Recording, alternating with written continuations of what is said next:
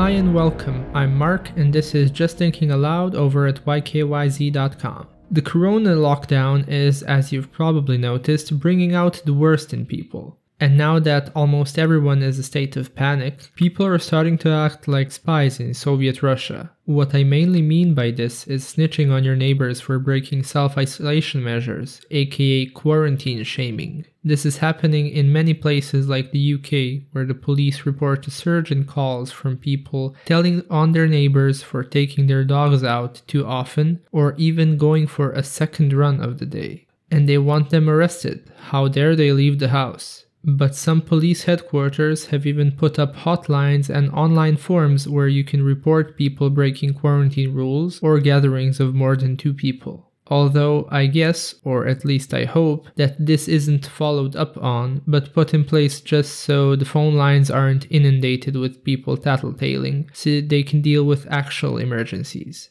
It's also happening here in Serbia, in an ex-communist country, and you can slowly see people reverting back to the mentality of those times. It's sad and funny at the same time. I hoped we were better than this.